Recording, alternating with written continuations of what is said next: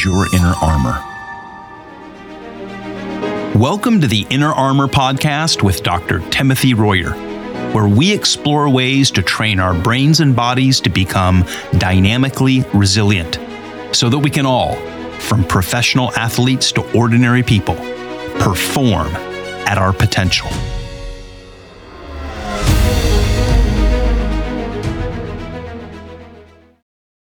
So, Doc, we've been sitting outdoors here on a beautiful September day in West Michigan, and we're talking about mental health, which seems a little bit discordant as we're sitting outside on a beautiful, perfect day, but it's an important topic because it is something that, right? I mean, it keeps people from being able to enjoy a perfect September day like this because of the struggles that they're having. And we've talked about how your real mission and your real passion, really the mission and passion of Royer Neuroscience, Inner Armor, is to help people live better lives and to be the best versions of themselves, whether you're an elite athlete or an ordinary person, right? So we've been talking about mental health, and in the last episode, we threw out some of these statistics. And a few episodes ago, we talked about the mental health disorders that are coming on as a tsunami. So for some people who haven't heard of a tsunami, it's a kind of wave, it's sometimes called a tidal wave. Mm-hmm. But what's interesting about tsunamis is that they sneak up on you. Okay, so when you look at a big wave, like in Hawaii or Portugal, when the champion surfers surf these 100-foot waves, those are wind-driven. The wind, a big storm, a typhoon or something, piles up these big, and they're pretty, they're shaped, they have a big curl, right? Mm-hmm. But tsunamis are not caused by something on the surface like wind. They occur deep, deep under the ocean. Mm-hmm. What they are is water is displaced, okay?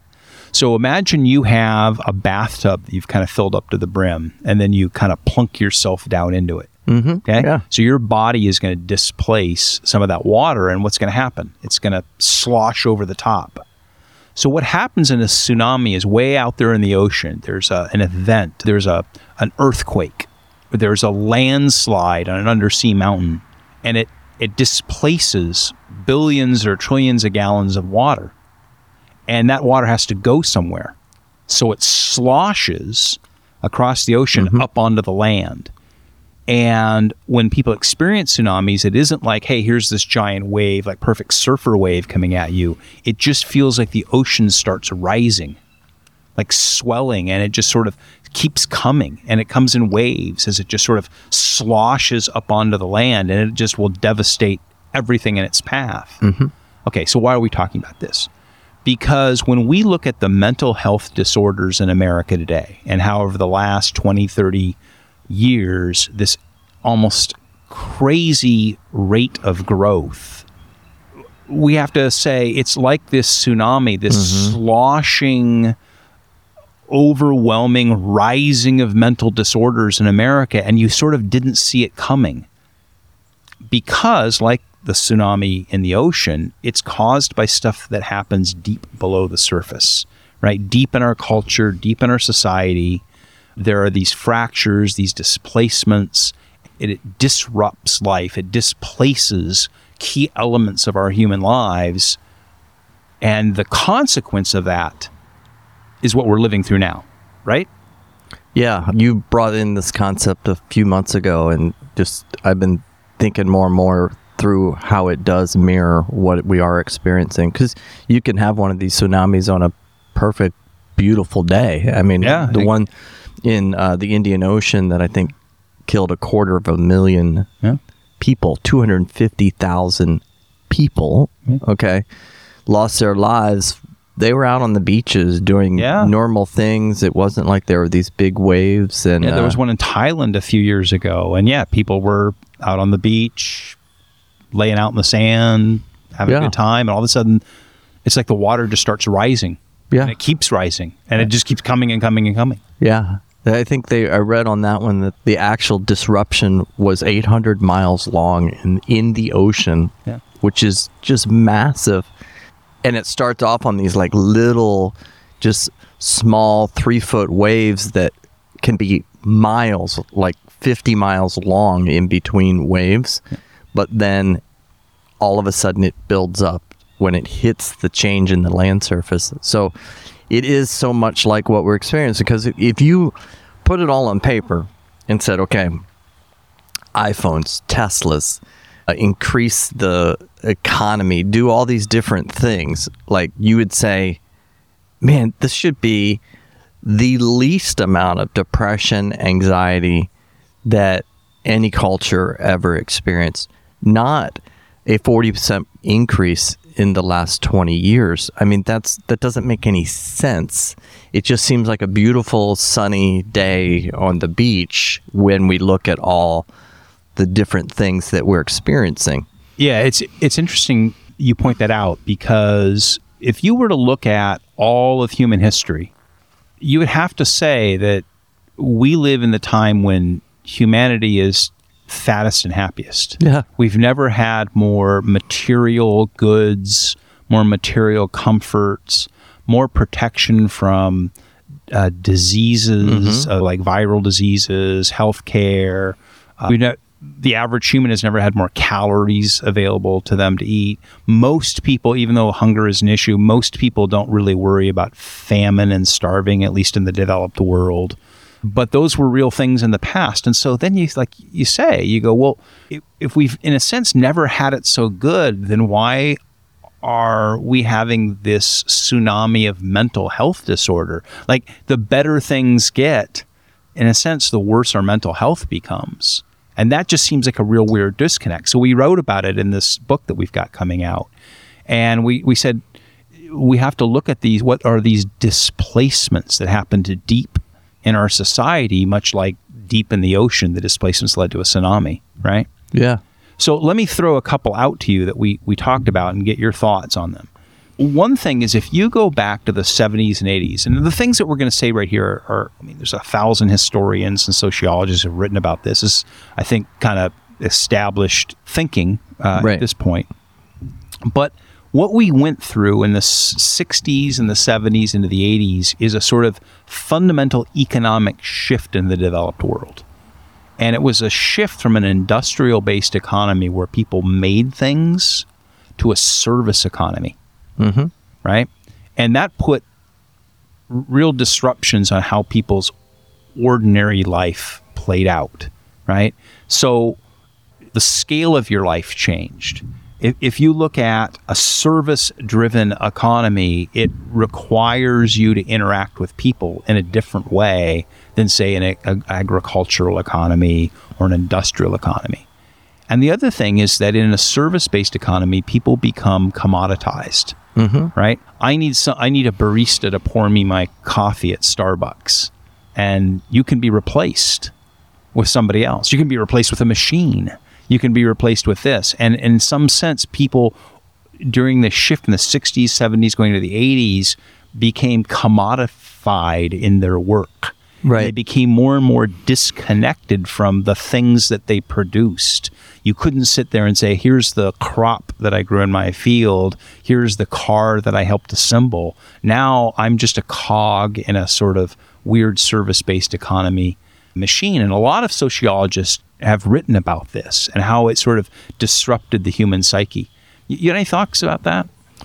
We're made to create. Okay. What I believe is that I've been created by a creator, right?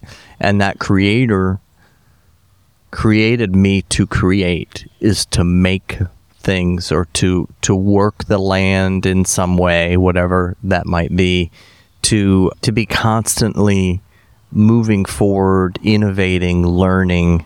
When we're not learning, we're always learning, but when we're not actively learning and creating, that the mind and the body doesn't like that. It likes, I always say, we're either moving forward or we're moving backward. We're never like in the middle. And I always remember one of our kids who, whenever summer would come, it was a great break for her and for us, but she loves to learn. I mean, she's a big learner.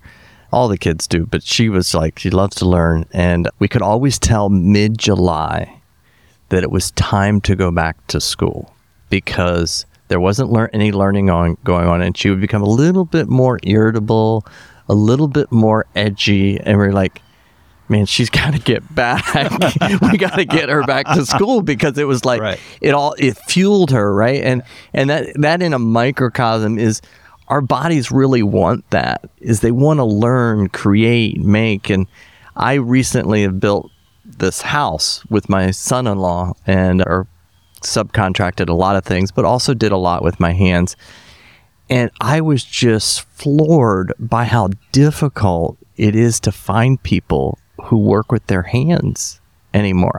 The trades are almost like gone. Yeah. It's impossible to find people that just want to like go out and kind of work with their hands and make stuff. Not that we all need to be doing that, but there is kind of a lack of appreciation for that. Like, that's really cool when you watch like a brick mason, build things. But in another 20 years, we won't be able to find anybody to lay bricks, right? Because nobody does it anymore, because it is such a service oriented. Like, there isn't this balance of like, well, there's part of the culture that does this, and we respect people who are creating and making, and not just with our hands, but with our minds, making and creating. But we're made to create, and when we don't create, and you stifle that, and we just consume, we're consuming, we're not creating, that causes major issues for us.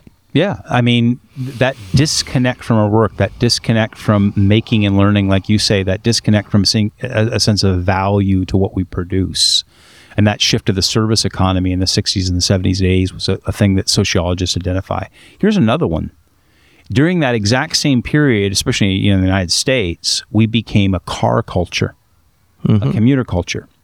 So before that, maybe the family had a family car or whatever. But now, because we became this commuting culture, a service economy, people worked further and further from their home, and women started to go to work. I'm not saying there's anything wrong with that, but it was a sociological change. Now we need 2 cars in the family, and then the kid needs a car to get to their part-time job, right? Now everybody's living in their cars. And there's a real change in what human life feels like when you're spending your time in your car. Even the fact that was the rise of the drive-through. So now we drive through McDonald's to get our Egg McMuffin on the way to work. We drive through somewhere, Taco Bell, to get our lunch. We drive through something on the way home. And it fundamentally changes our lives. It's also the same period time when we saw the growth of obesity and diabetes. Absolutely. Right? And so if you go back and talk to your grandparents about what life was like, where they felt more connected to their work, they touched things, built things, made things. They didn't spend half their life in their car. They didn't spend half their life driving through fast food places. So talk a little bit about that, how that fundamental shift may have affected our health and our mental health, our nervous systems. Yeah, I think, and we're also finding out now, after COVID, is that many people are even just staying in their home, right? They're not getting out and interacting with people in the workplace and that kind of thing, which becomes another issue. You're becoming even more sedentary. Now you're not even walking to the car and walking from the parking lot to your job. Right. You're just sitting on your, in your chair, in your shorts, doing your Zoom meeting. But what has happened is we've created a disconnect, and that's not worldwide. Like, I have 2 kids that live outside the United States, one in Japan and one in the Netherlands, and it is striking to be in Europe and be in the U.S. one day and then be in the Netherlands the next, where there's more bikes in the Netherlands than there are people, and not a ton of cars around. Everybody's biking all over the place. They're walking. They're out eating meals together into all hours of the night, spending all this social interaction. And when I'm there, I feel healthier because I don't have a car and I'm walking to, maybe a half a mile to my daughter and son-in-law's house and baby Amelia, who's on the scene here. And, we're walking there and we're walking back. It's a different kind of a pace, and there's this like connection with the world around you versus this shut the doors and just kind of, and I understand we can't like make this stuff disappear, but there's a certain aspect that if you change it, you have to be cognitively aware of like, I need to be like offsetting this. Like for every reaction, there's an equal, reaction. Like we need to like balance that out. Right. And so our awareness that being in this car culture so much is taking away from something. It's not like all of a sudden the hours in the day change from 24 hours a day. There's still 24 hours in the day. And so then the question is, well, what's getting taken away, right? And so we have to be, if more than any time in our culture, we have to be keenly aware of that, especially here in the U.S. where we're so spread out, and say, well, what am I doing to help compensate for that, for my body just being sedentary, for the lack of interpersonal interaction that happens from, a lot of this change in the commuter culture. I've led group tours to Europe, and I take a group of 20 or 30 people or something to some historic city in Italy or wherever. And for 10 days, we walk around and we see the sights, and it's interesting because by about the third or fourth day, everybody on the group tour will start saying, I feel so good. And we walked on my Fitbit or whatever, or my Apple Watch. We walked like 9 miles today. And I got up and I just had a little cappuccino and a whatever. And then we walked all day. And it was so special and it felt so magical, right? And it feels so different.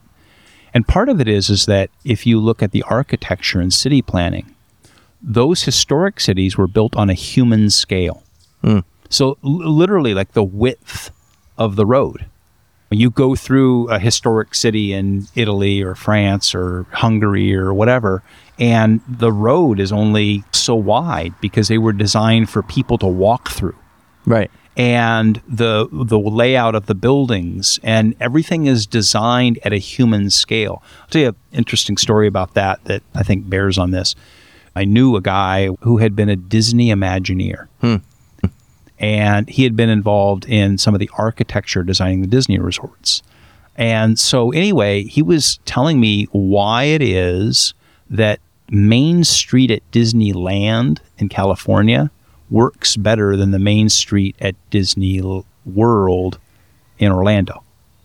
And he said when Walt Disney built Disneyland, the first one in Anaheim, if you go down Main Street, it's all built to like 3/5 or 4/5 scale. So the doorways are only so big. They're only so wide. The street's on the sidewalk, right? And he said that's because Walt Disney wanted the visitor, especially kids, to feel special.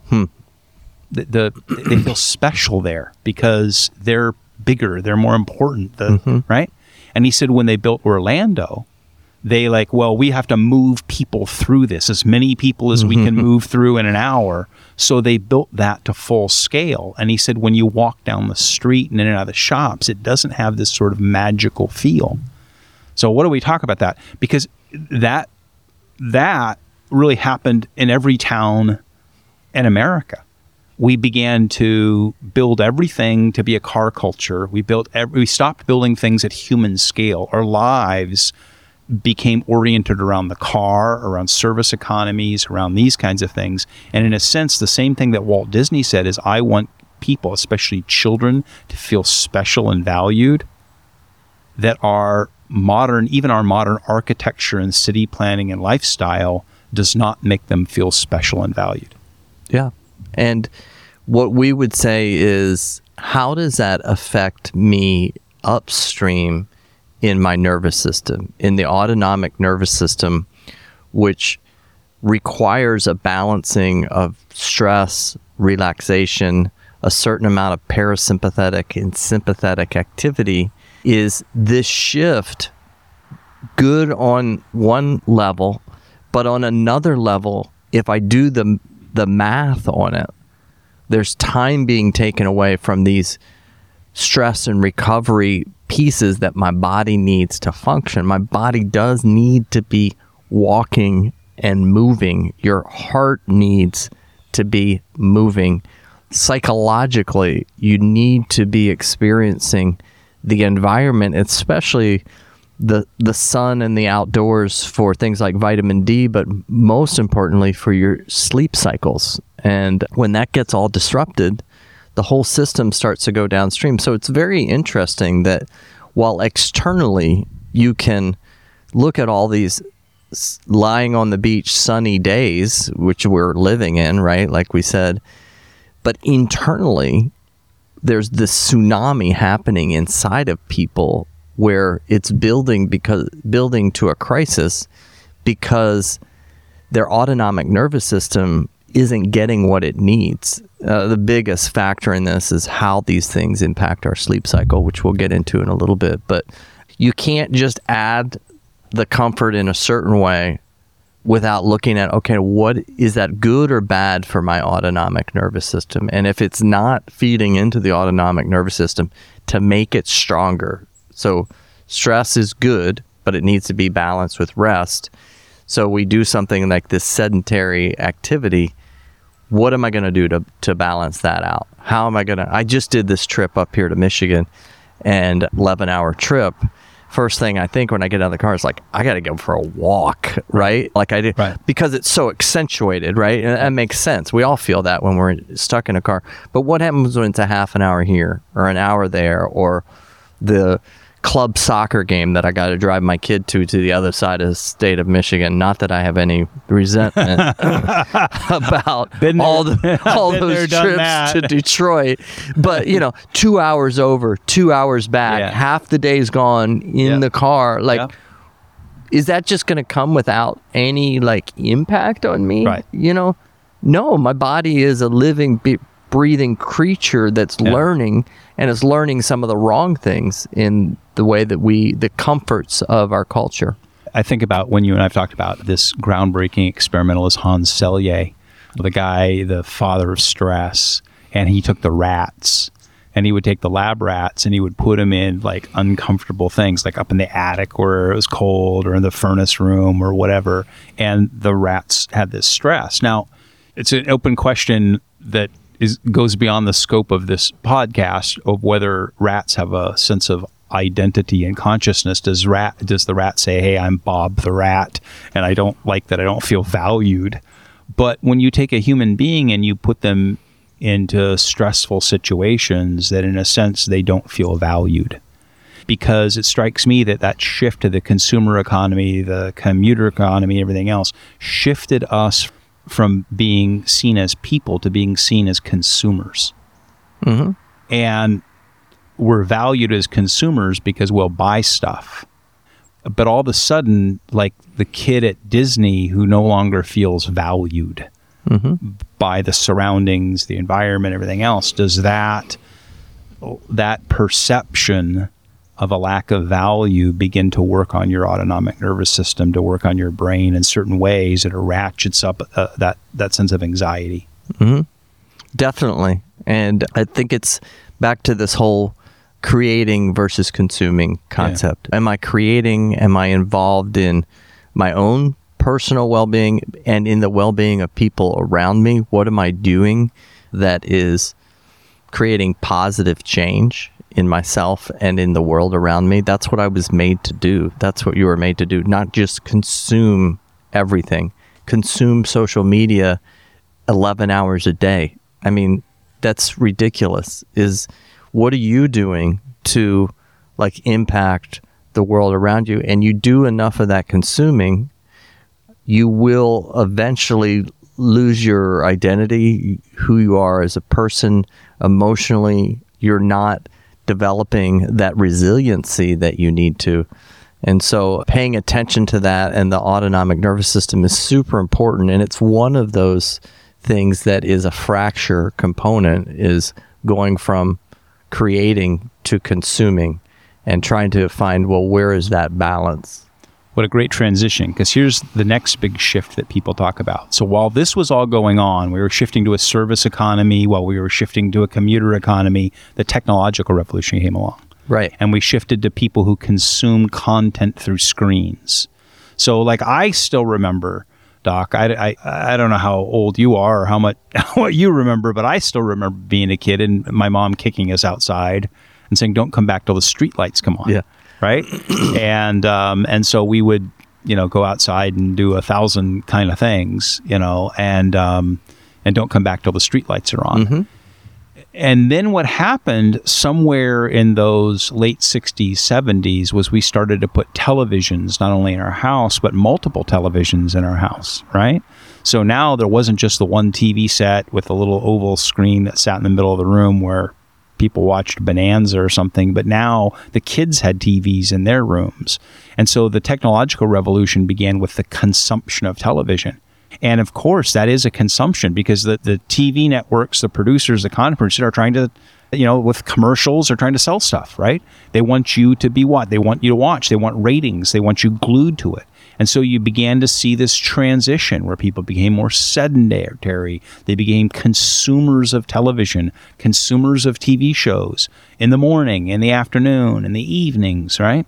Children began to consume more and more of it. And if you think too about what they're consuming and the quality of what they're consuming and the life it portrays, but this just even that screen blasting that content to you more and more and more to the point that now kids aren't going outside until the streetlights come on, right? Right. And then on the heel of that, we begat in the early 80s the personal computer revolution. So now it wasn't just the television, it was your PC. And increasingly, you could do stuff. And your game console, right? Remember the earliest game consoles, the Ataris and the Nintendos.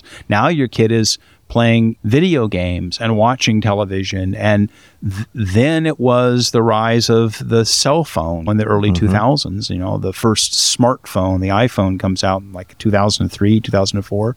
Now, what's interesting is that in our last episode, we were talking about the growth of these things. And when you lay over that timeline with the growth of these mental health disorders. So the first iPhone comes out like 2003, 2004. Over the last 20 years, we have a 40% increase in anxiety and depression. Isn't that amazing? I mean, whether it's causation or not, it's just correlation or causation. You have to look at that and say, well, I mean, I know physiologically and neurologically that we won't even talk about the content on the computer or on the iPhone, but the constant blue light in your face is a major disruption to your circadian rhythm. And that is a huge component. If we just look at this technological device and how much time we're spending on it and how that's going to impact my production of cortisol and my production of melatonin, which set the bedrock of my sleep cycle, you can't walk away from this exponential increase in use of these devices without saying this has had a major disruption on my hormone production. Centers for Disease Control, okay? The CDC reports that the average American now spends 7 hours and 4 minutes per day staring at a screen, including 3 hours and 43 minutes at their phone. That's more than half of our waking hours. No wonder we have bad backs, bad eyes, obesity, diabetes, right? Isolation, anxiety. The CDC also reports that children spend more time on devices than you might think. Okay?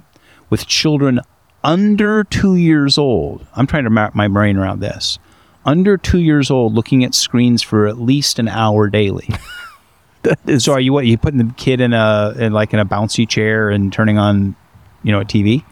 8 to 10-year-olds, again, CDC stats, 8 to 10-year-olds average 8 hours per day, and teens in the United States are over 9 hours daily. Okay? 6 in 10 Americans now say that social media negatively affects their mental health.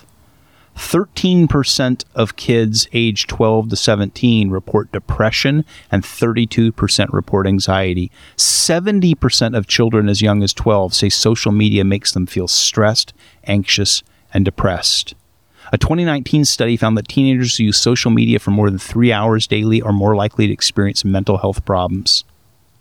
On and on and on and on and on. I can give you more and more and more. What say ye, Doc? Yeah, I mean, I want to just look at it physiologically and neurologically, without even like the content of what these things are and what they're saying to me about myself. And I'm again consuming. Am I creating?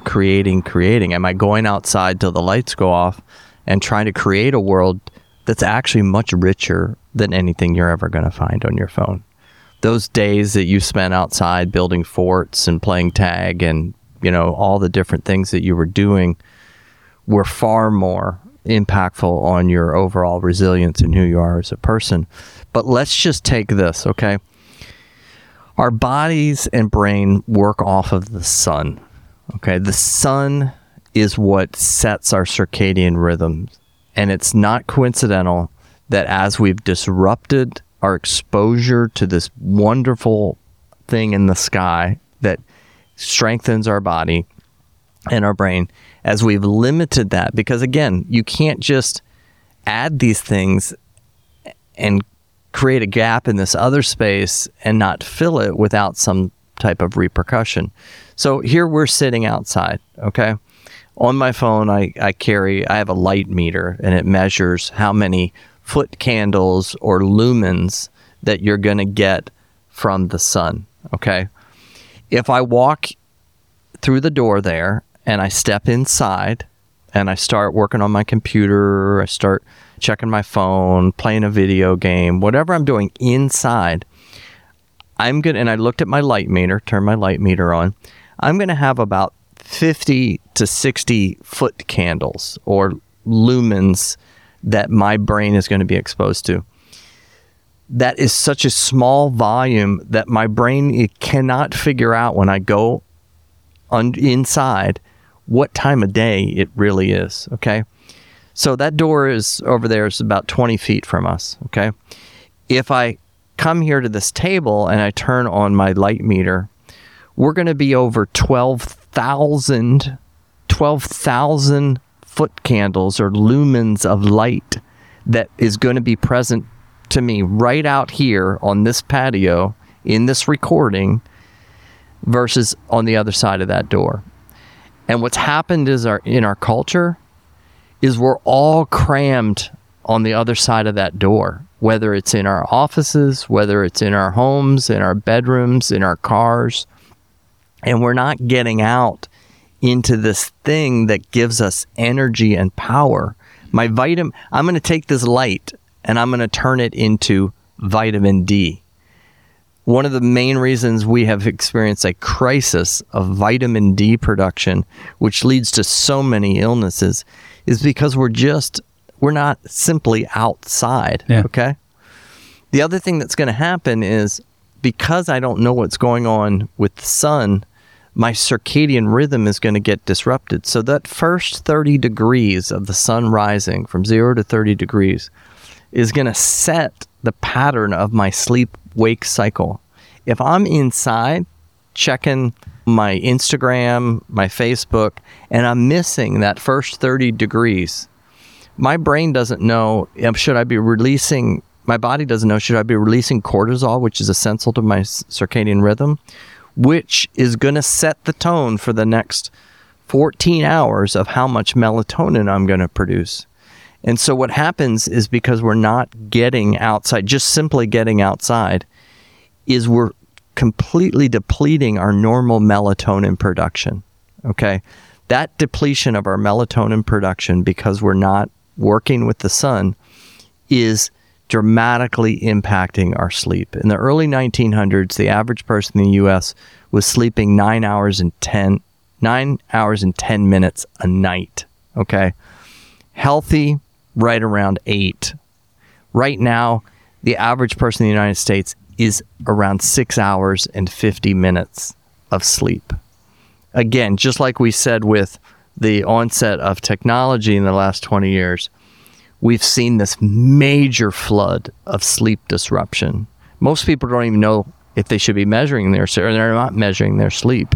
But if they would, they'd find out one of the causal agents to anxiety, depression, substance abuse is this disruption in sleep. And it's because we've filled the necessary gaps that we need to have physiologically and neurologically with stuff that is taking away from the essential things that we need from our environment. But you think about, you go to Vegas and you go to the Yes. casinos, right? And what's the hallmark of every casino? There's no windows. There's Yep. no clocks, right? Exactly. And there's no straight line to move through it. So you're sort of trapped in this timeless maze of light and sound and noise. When my daughter was a teenager, I'd taken her on a trip somewhere, and she was always an outdoorsy person, just every second that she could be outdoors. And somehow we were on this trip, and there was a casino or something near where we were staying. And she goes, "I've never been in a casino. I want to see what it's like." And I said, "All right, I'll take you over and let you experience this." So I took her in there. She was in there for about 20 minutes. She goes, "This is yucky. I don't like it Yeah. in here. Like, I feel disconnected from, it's just light and noise and sound, and I can't see the outdoors." And yet that's what, as you're saying, that's what our lives have become, whether it's a casino or we're sort of creating these virtual casinos in our lives with screens and noise and consumption in our cars and our this and our that. And let me add one Yeah. other thing to that. Let's take what we do know, okay? Yep. In something called seasonal affective disorder, Yeah. okay, which is depression that occurs during certain times of the year because of changes in the seasons from the summer solstice to the winter solstice. Here in Michigan, we can have close to an 8-hour shift in sunlight. That's almost a full sleep cycle that will happen because we're so far from the equator. Okay, but I want you to think about how this works. Once you hit 30 degrees from the equator, all of a sudden, seasonal affective disorder starts to kick in. So right around, I think it's Jacksonville, Tallahassee, Florida, you will start, if we do a line, you will start to see seasonal affective disorder start to increase significantly because of the difference in sunlight that's going to occur during those seasons. We get up to Alaska. I mean, everybody knows what happens to people in Alaska in the winter is, I mean, it is just profound, the level of depression that happens. So we know that. We know that geographically, that depression changes as you change the sunlight. I'm going to say we're moving that 30-degree line through all this technology that we're becoming more like people living in Alaska than people living in Miami, okay? Because we're changing through social, environmental decisions about how we're doing our life to make ourselves deprived of this energy thing. Nobody would ever question that seasonal affective disorder goes hand in hand. Depression goes hand in hand with the amount of sunlight you're exposed to.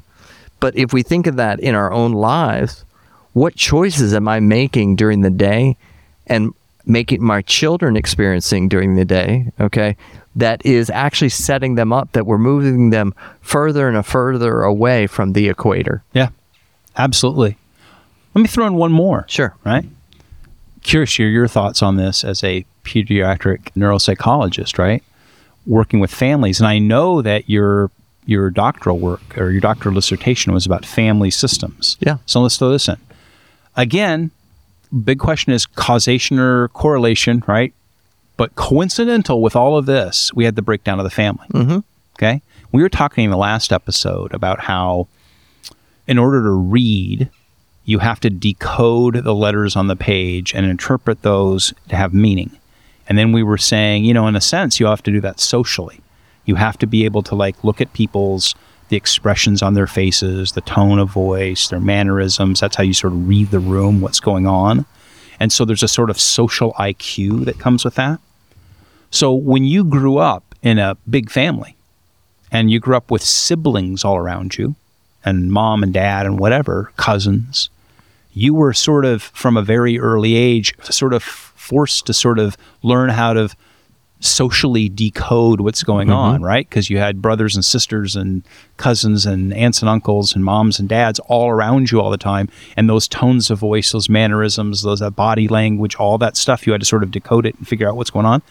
Now what you have is service economy, commuter culture, people living in their cars, staring at screens all the time, And they literally have less people around because either A, divorce, breakdown, or simply smaller and smaller families where you don't have 4 or 5 brothers and sisters.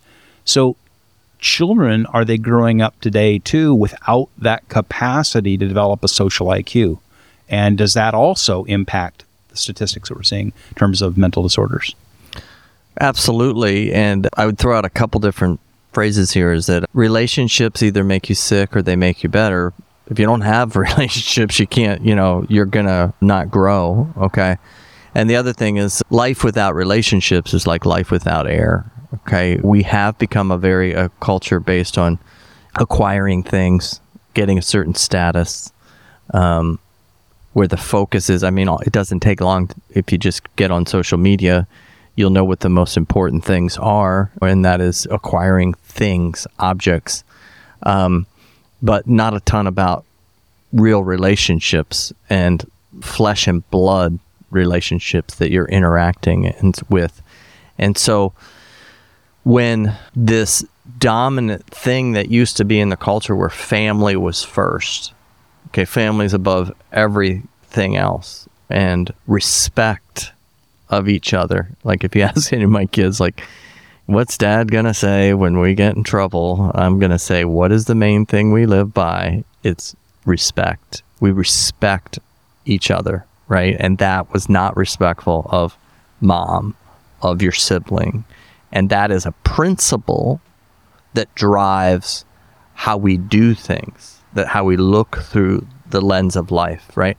Well, we learn these principles that affect our actions in this tighter system, this safe system of a family. And as that disintegrates, or there might be a structure there, but it isn't really people that are present, right? Like, yeah, there's a mom and dad and some kids, but nobody's present. They're either not there because they're off commuting to their whatever, or if they're there, everybody's sitting there looking at their phone. Oh, absolutely. I mean, come on, let's be real. Think about when last time you were in the living room, how many people were on their phones? They weren't present with each other. I thought it was interesting just watching the Deion Sanders prime thing, and he needs his guys to concentrate. Everybody phones outside in this room of 100 football players, and you see this table out in the hallway that's just stacked with phones. Well, Deion knew that he needed them to be present because he was going to give them the game plan, and that game plan was going to prepare them for battle to go win, right? And they crushed this team, right? But he knew that was a distraction. And there's a lot bigger battles in our life than a football game, but we get distracted by these things and we negate the worth of this human being that's right next to me, that's flesh and blood, that I really need that relationship. I need that interaction because that's going to make me healthier. Life needs relationships and they build off of each other. And so anything that gets in the way of that relationship, not that we all throw our phones away. It would be interesting to see what happened if we did. But we have to think about it's finite. Your energy, the amount of time that you have is finite. And how are you spending that? And if you're not making a choice that's moving you forward, it's moving you backwards. Like Kirk Cousins in one of our videos would say, if I'm not getting stronger, then the next guy is getting stronger than me and moving forward, right? And in our life, we have to be thinking about, if I'm going to choose to do this, if I'm going to scroll for 2 hours, right? And not create, not interact, not get outside with this life force that's around me, which is the sun and the environment, then I'm taking away from my autonomic nervous system. So all of these things, and some of these people our listeners may agree with, not agree with, whatever other things that we want to add to this list, okay, they all go upstream to an autonomic nervous system that's become fragile. We have a fragile, broken autonomic nervous system individually, but in our culture, because we're missing these components that make our nervous system stronger. Well, you've said several times in this conversation that if you add something, you have to create space. You can't just keep adding. And that brings us back kind of where we started the conversation, because we were talking about tsunamis, it's a displacement of water. So if you have an underwater earthquake or landslide where the seafloor rises up, that water has to go somewhere and it sloshes up on the land, right? Well, back to the beginning, we look at this, what we've been saying here is you've displaced the most existential elements of our lives. You've changed the nature of our work, the nature of our environments, how we get places, the commuter culture, the natures of our food and our diet. You've displaced how we spend our time, where we put our eyes, how we sleep, how we interact with other human beings. And when you change all of that and don't really create other space, that pressure, that displacement has to go somewhere. And as you say, it's going into, it's breaking our autonomic nervous systems, because we were designed by our creator to be a certain way, and the ways that you've described, and you can't make those shifts without something snapping. And that's where we're seeing the anxiety, the four horsemen, the anxiety, depression, PTSD, and substance abuse, which is just skyrocketing in our society. And unless we do something innovative and proactive, what's going to stop this? Yeah, and absolutely. And when I think of what we're doing, which is going to come up, I think, in our next podcast, is we're not going back to these seismic shifts or rifts in the surface of the ocean floor to repair that, which is the autonomic nervous system. Okay, what is the equivalent of the landslide or the earthquake or this shift in the surface of the floor of the ocean that causes the tsunami? It's our breakdown of our autonomic nervous system. What we're trying to do is we're over on the shore and the tsunami's coming and everybody's getting handed an umbrella, right? Here's your umbrella of Prozac. Here's your umbrella of Ritalin, right? Of Xanax. Hey, go talk to somebody about this, right? And so everybody is just like, they all got up off their beach towels, right? And now they all are holding their umbrellas, right? And the tsunami's hitting them. They're like, well, why isn't this thing changing? Right. I thought these medicines were supposed to eradicate mental illness on the planet. Right. We were told that in the late 1980s. And in the last 20 years, it's gotten 40% worse. Right. The umbrellas will not solve the systemic problem that exists. Right. Will not be solved by the umbrellas. Can we help? Can those things be helpful? Absolutely. Right. But until we go back to the ocean floor, till we go upstream to the autonomic nervous system and repair it at its core, and whatever's caused that shift, it may be all these things we've talked about. It may be one of these things. It may be four other things we haven't talked about. That isn't what this podcast is about, is whose opinion on this. There's been a shift in our autonomic nervous system, and it's created the tsunami, and we have to figure this out, or we're going to destroy our culture with this. And I need people to really think about, when we talk about these numbers, okay, when we say 1 out of 5, think about 5 people in your life, okay? I think about our family right now is at 11 people, okay? It's Joe and Grace, it's Audrey and Gavin, it's Kate and John, it's Elise and Jake, it's Amelia, and it's Amy and me, okay? 1 out of 5. Who's that going to be? There's 2 of them. Right. There's 2 of them in your family. Okay, that means way more to me than when we say 1 out of 5. We're like 1 out of 5. Okay, yeah, I hear these statistics. I see them on social media. And that's the other thing, is we get so inundated with so much information that these important things just like blow right by. That's 2 of those people in my life. Yeah. I think of like my 5 best friends. Right. That means one of them is going to experience a significant mental problem in their life. So like we have to wake up to this, and I'm urging our listeners to kind of like join this band of brothers to fight this thing, right? And that's what we want to do. For sure. Well, preach it, Doc. Let's go. That's fantastic.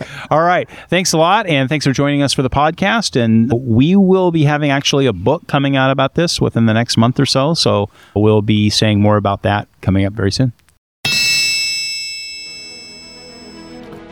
This has been the Inner Armor Podcast. You can find it wherever you get your podcasts. Would you please follow or subscribe, and make sure to leave us a review or comment. You can learn more about Inner Armor, Dr. Royer, and how to perform at your potential by going to forgeinnerarmor.com.